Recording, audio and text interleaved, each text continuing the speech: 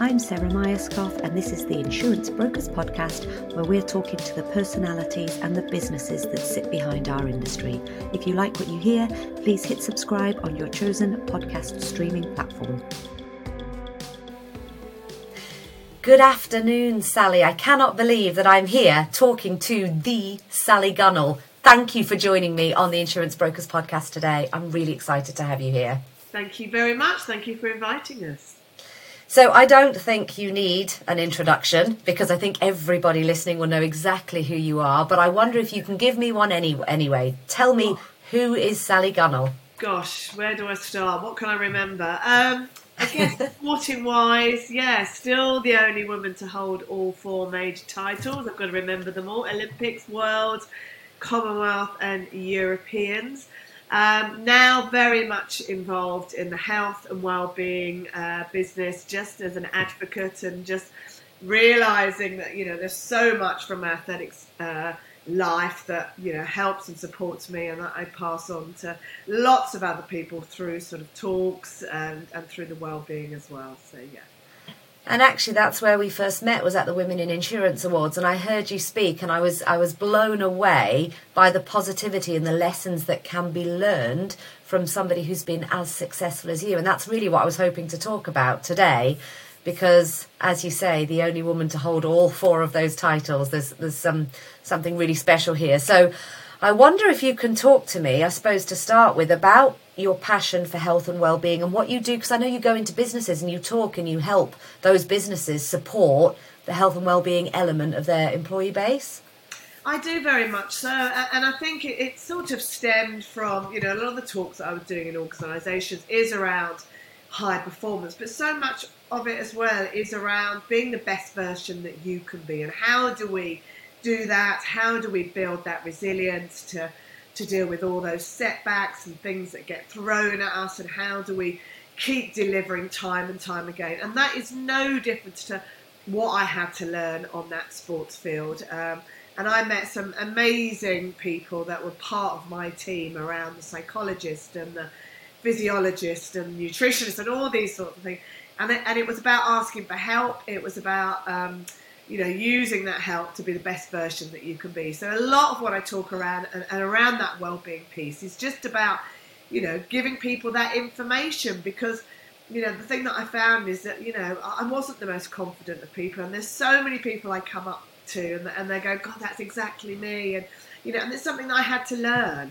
And it's nice to be able to pass that on as we go, really. And there's just so much synergy, really, and a lot of it is just looking at those little tiny elements that seem so insignificant around, food or sleep or exercise, but it all adds up to that bigger picture of how we deal with life and deliver to what we're all capable of being able to do. Do you know, I think that's really interesting, because the confidence piece, I think, is, I would say, probably a bigger problem in a lot of women when you think about imposter syndrome than perhaps it is in men. Imposter syndrome is certainly something that I deal with on a daily basis in my own head. And I walk the dog every morning, and I often have this conversation that goes round and round and round. How do you deal with that? How did you deal with that, saying you weren't a very confident person in the beginning? What were the strategies that you put in place around that kind of negative self-talk? Yeah, I mean, I always say it was the last part of the jigsaw. It was the difference between being okay at what I did and actually excelling. It was around, self-belief, believe in your own ability, that whole power of visualisation, and just mental strength. And I think it was about, and I often used to say when I was running, there wasn't a lot between all of us in that final when it came to technical side of it, or strength or speed.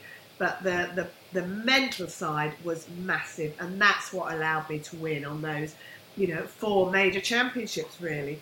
And that was about learning. That was about learning how to visualise, how to see what it is you want to achieve, how to put that into place around, just finding 5 minutes each day to be able to do that, how to shut that inner voice up, which we all have, and it's always massive, and especially when the pressure's really on. And it was a bit like, how do you control that sort of inner voice? And there are all sort of techniques that I've taken into my life now.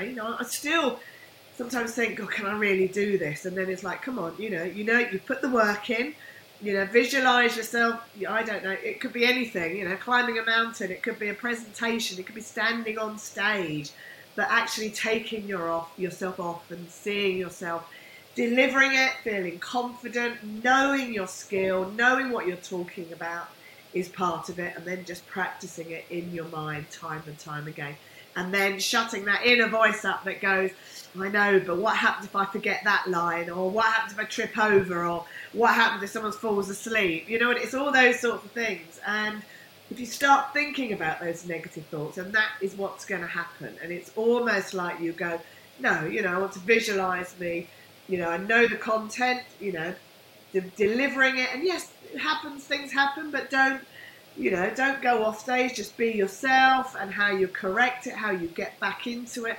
It's all of those sorts of things. So did you do quite a lot of visualisation prior to D-Day in 1992?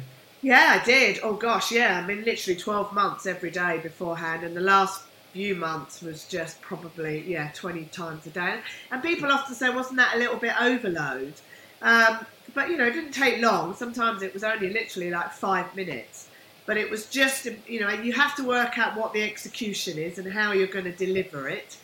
And what do I mean by that? You can't just visualize the end piece. You have to work out what the process is and how that's going to go, and how you pick yourself up if it's you hit a hurdle, or it rains, or you miss a deadline, or someone doesn't do a piece of work that you need to do. You have to have that sort of process, and then it's about, do you know what, you deliver it, you do a great performance, you've got that piece of work, you've nailed the deal, or whatever it may be, and then it's about visualising what that would feel like to do that, and how, the thing that I've done now is much more around how do you celebrate, don't just stop there, but how do you make that part of your life as well. I like this idea of, so my natural go-to would be to visualise perfect, right? So I visualise the end goal and the perfect steps to it.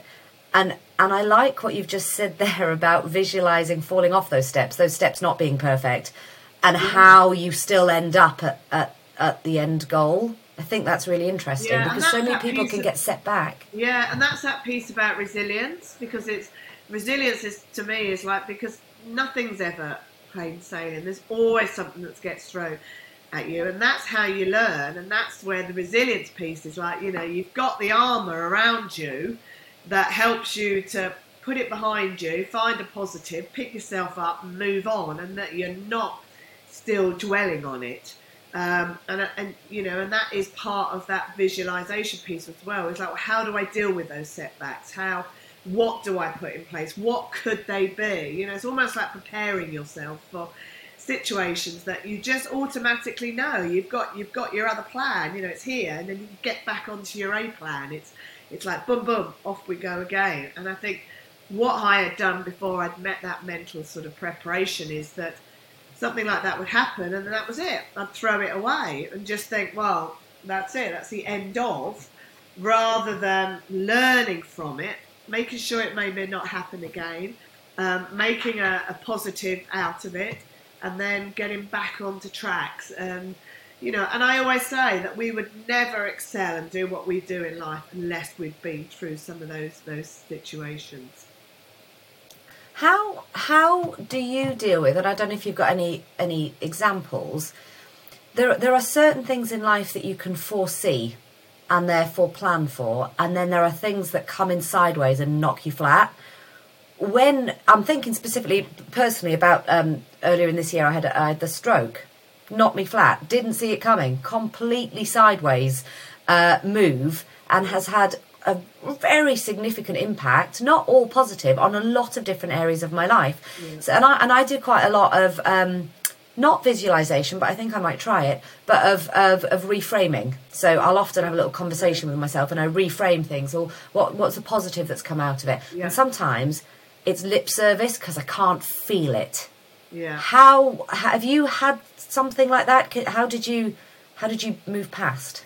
Yeah, I mean, I'm trying to think. I mean, that's, what you've been through is very, very tough, isn't it? And I think it's whatever we're going through, and that is really tough. But it is, the thing that I have learned is that you have to find, something has to come out of it.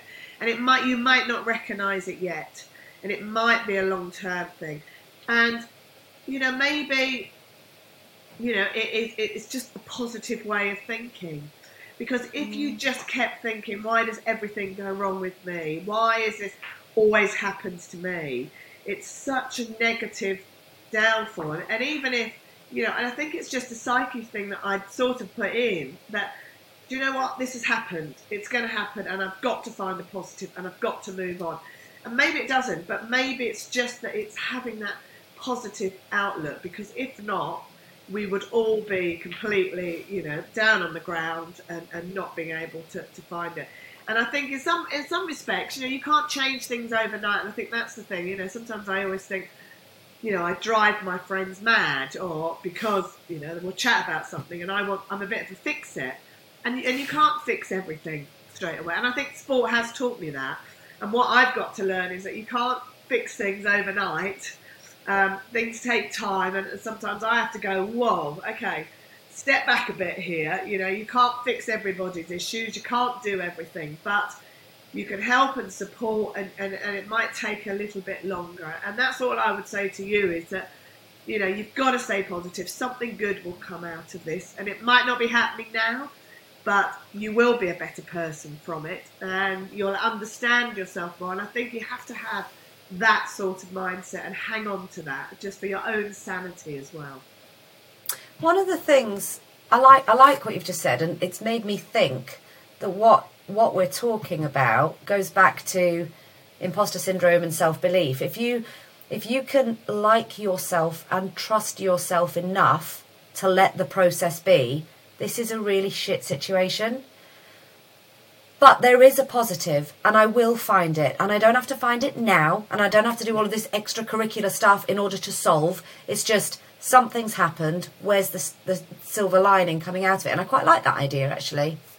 Yeah, I think it just takes time. I don't think we can fix everything straight away. And also, I think, I think as a nation, I think we're very quick to always put ourselves down. And this horrible things, what you've been through is really, really tough. But we've either got to pick ourselves up. We don't know what next year's going to happen or around the corner, and you could look back and go, 9 times out we go, gosh, that was an awful situation I had for the whole year. But do you know what? I'm in a better place now, and that's what you've got to hang on to, because so often I think, when I had, I don't know, injuries or disappointments or lost races or whatever else. And Bruce, my coach, used to say to me, it doesn't matter what happens now. Don't ever lose sight of where you want to be in 3 years' time. And I think that's what you've got to. You've got to do those small steps to get you over the little situations and to stay alive. But sometimes it's just having that little image up there 3 years down the line, or whatever else it may be, 2 years, which seems ages, but it's important to have that, and that just gets you through the next sort of days. And that's how I used to deal with injuries. It was just taking each day at a time, very, very small steps of achievement and confidence to build up to where you needed to be.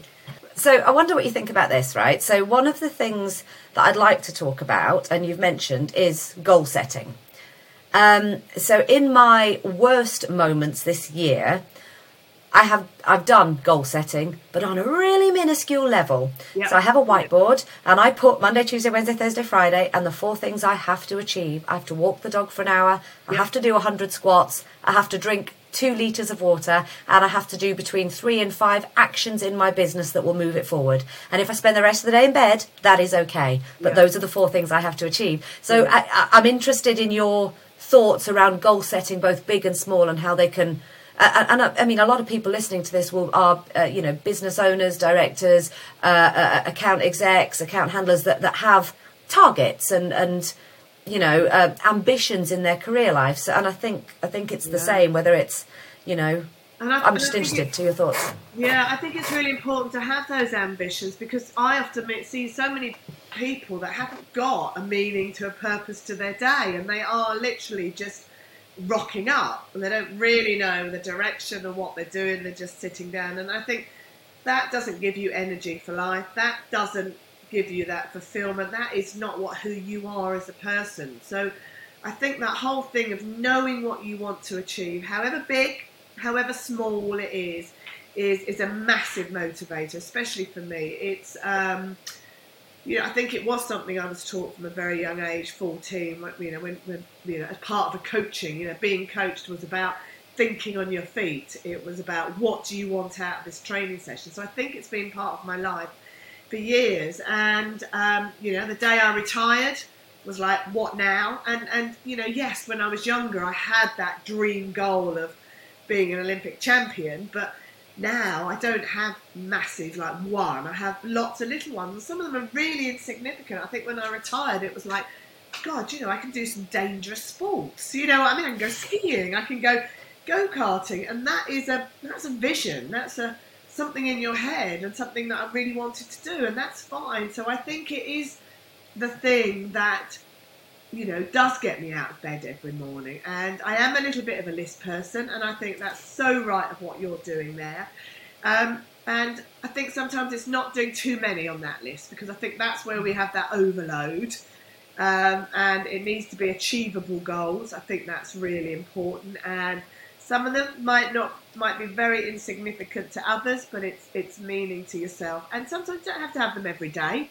You reach sort of, you get into your 50s and you're like, whoa, hang on a minute, what's going on? People are getting a little bit ill, and you start thinking about all those things. So, we've just started at, 50 plus, thinking, well, what does the next 30 years? Why do I have to be thinking about retirement? But I want to do things that I'm really interested in, and I want to still learn new things. So, we're starting to plan what the next 30 years is going to look like. And I think that's just it's a positive mindset, and I think that is what helps more than anything. It's like you're not giving up, you're not just rocking up every morning and going, what's this all about? You're putting little things in place, and I think what it does to me is it is about confidence, it's about development, it's just about, again, going back to just being happy within yourself. More, you don't want any more than that. You've just talking about what the next 30 years look like. Through 2022, you've been doing a sort of, I'm not sure what to call it, but like a process or about optimising your age. Can you tell me a bit about what that is? Because I think it sounds fabulous. Yeah, well, I think that's sort of come through, reaching 50, as you say, and we're very lucky, John and my husband and I have still got our parents around, and they're sort of in their 80s and 90s.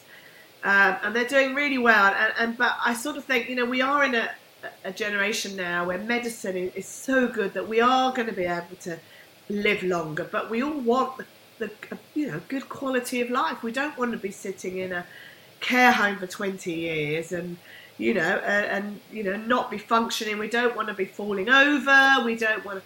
So I think it's about I think something with sports for me is all about prevention. It's about what can we do, what can we put in place. So optimise your age is about, right, what can we start doing now in our, sometimes 40s and 50s and 60s that are going to allow us to still be able to have an informative conversation when we're in our 80s and 90s, still be able to walk down the road and we haven't lost our muscle strength and our balance and what exercises. And I must admit, my exercises and what I eat, lots of things have changed since I've sort of, hit our 50s, because I can't do what I used to do. So I'm coming to terms with that, just physically.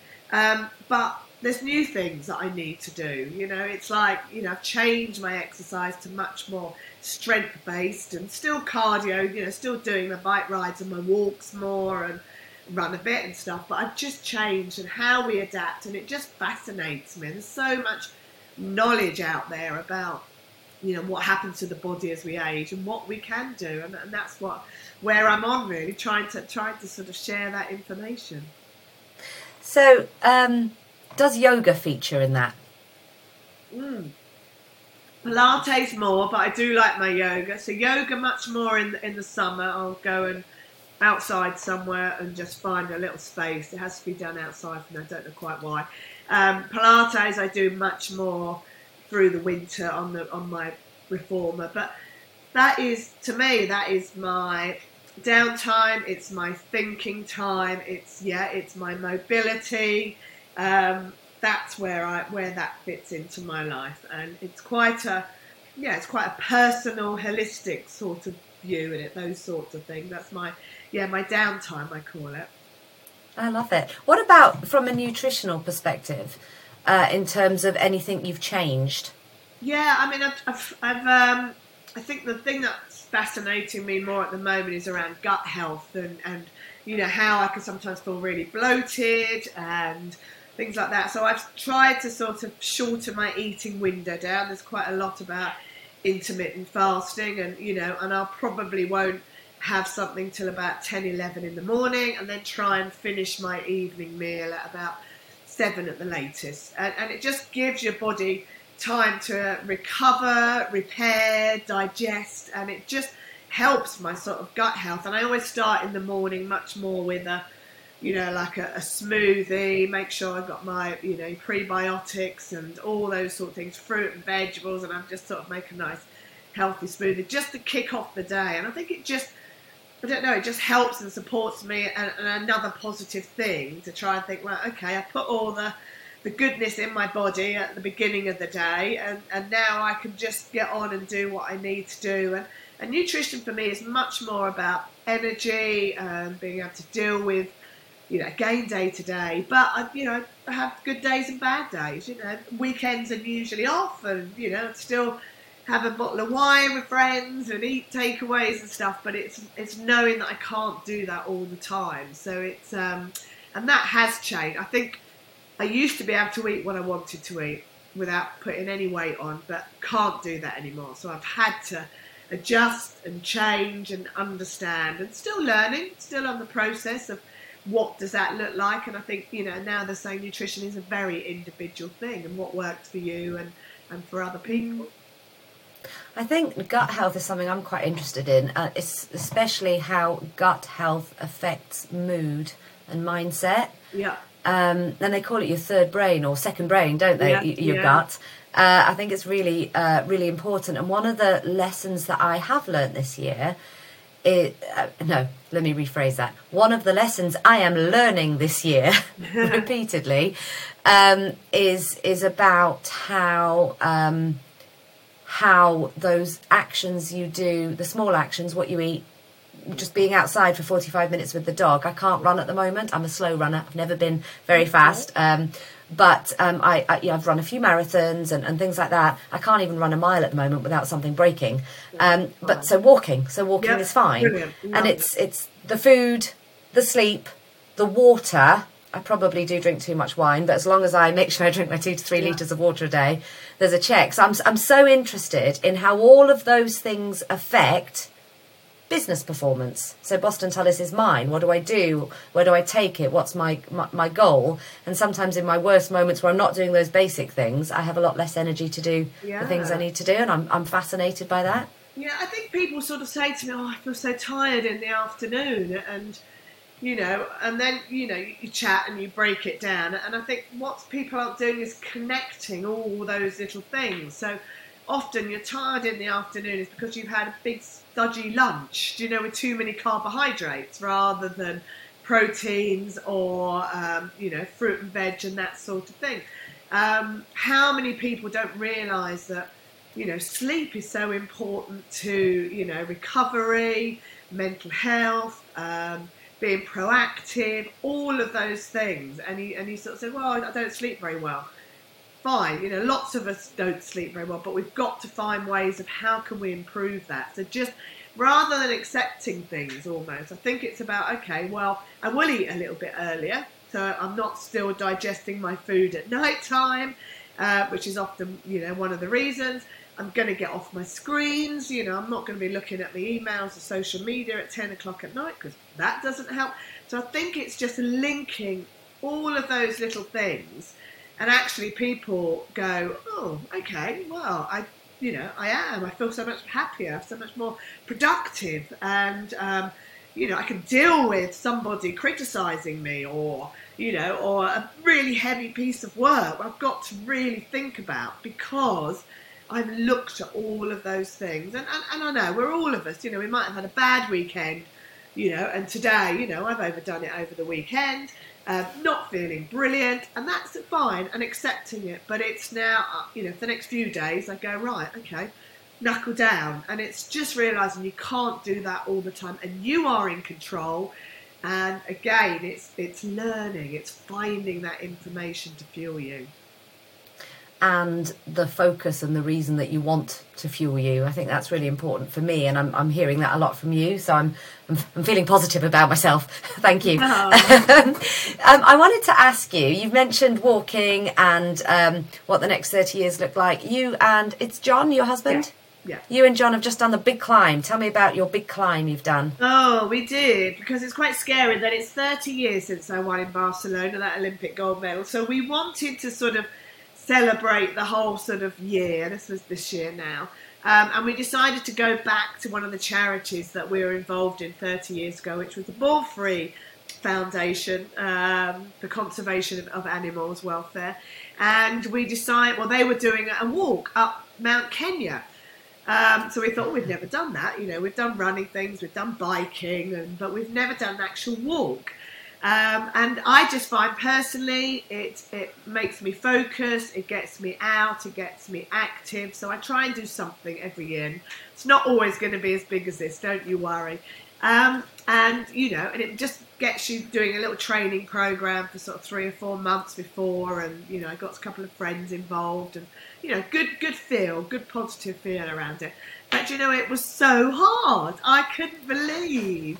And everyone was like, what? And I think it was taking myself out of a massive comfort zone, sleeping in huts with 14 of you, with one toilet, and people snoring, and, eating the basic foods, and, 12 hours of walking a day, and, sheer drops as we're climbing up. And it was like not what I'd expected. And it wasn't until I came down that you start to appreciate what you've done, and to think about who you are as a person. Because I sort of had to pick myself up, and I had to help John, who was freaking out a little bit, my husband, and it was, it just reminded me of what your strengths are and what you are capable of doing. And I think sometimes we forget that. We forget who we are, what we're about. And I think that was one of the biggest positive things out of it. And it's not something I want to do and scare myself every time, but I think sometimes you just have to be reminded of who you are personally yourself and what your own strengths are.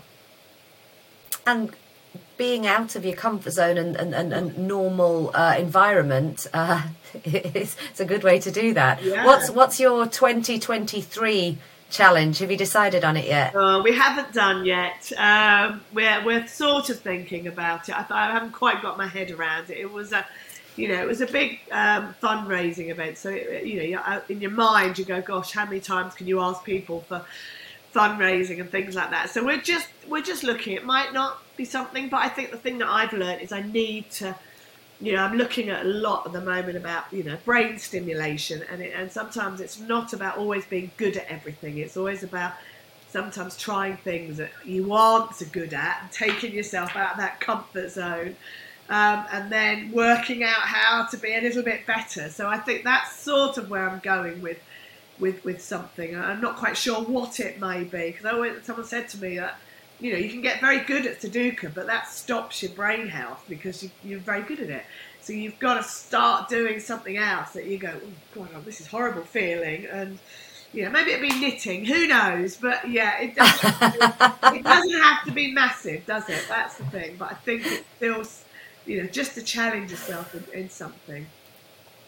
I can highly recommend trying to make a life-size nutcracker out of things you have already in the house.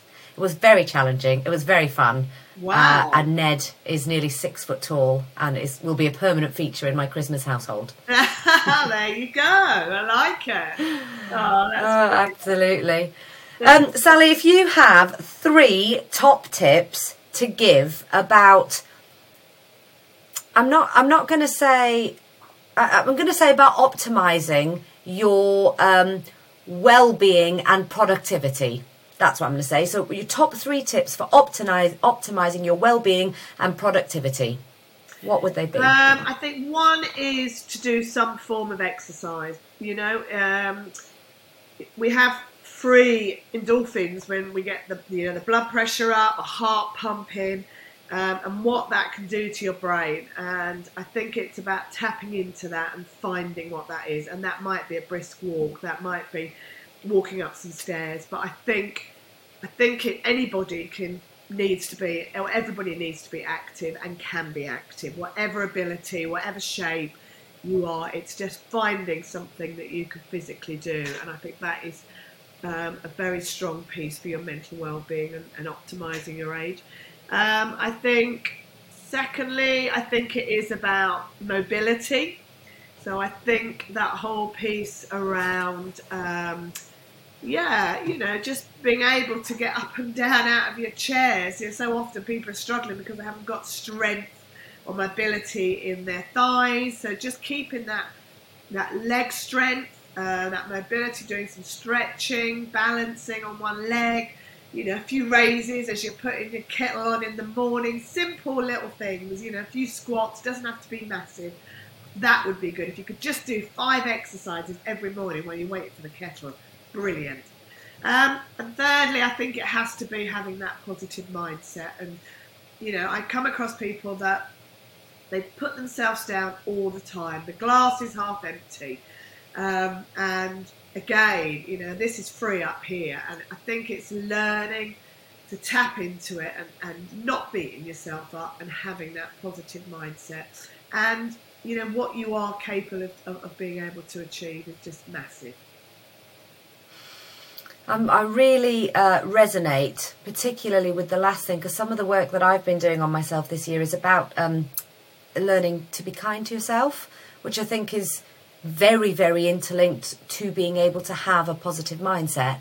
Yeah. So that really resonates with me, and I am going to add to my board 5 exercises for me to do every morning, mobility exercises, because I'm 39 and I get out of bed in the morning and I look like I'm 99 because I'm like, oh, my back, my knees, blah, blah, blah. So that's what I'm going to take away from this. Brilliant. I'm really, really grateful for your time. And anybody listening, I hope you've got a lot out of listening to Sally. If Sally, if you're happy, I'll put your website and details in the bottom. So anybody listening that you know, wants to have a conversation with you either for their business or events, then that'd be great. And I just want to say thank you. And I'm so excited. I've told everybody I'm interviewing Sally Gunnell today.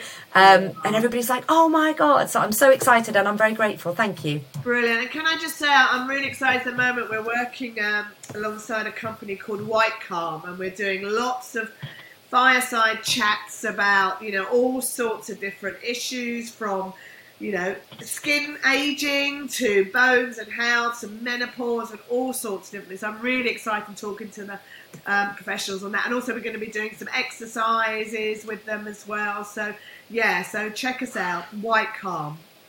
I will put the link in the show notes to this episode. So if you want to check this out, and I highly recommend you do, I will be. The notes will be, the link will be in the show notes, so we can all follow that. So thank you. Yeah, there's a platform and an app with it. So it's very achievable, and access is so easy for everybody. So yeah, fabulous. It's in the show notes, people. Thank you very much for your time, Sally. Thank you. Lovely. Thank you. Take care. Thanks for listening to the Insurance Brokers podcast. We'd love to hear from you, and don't forget to subscribe on your chosen podcast streaming platform and check us out on YouTube.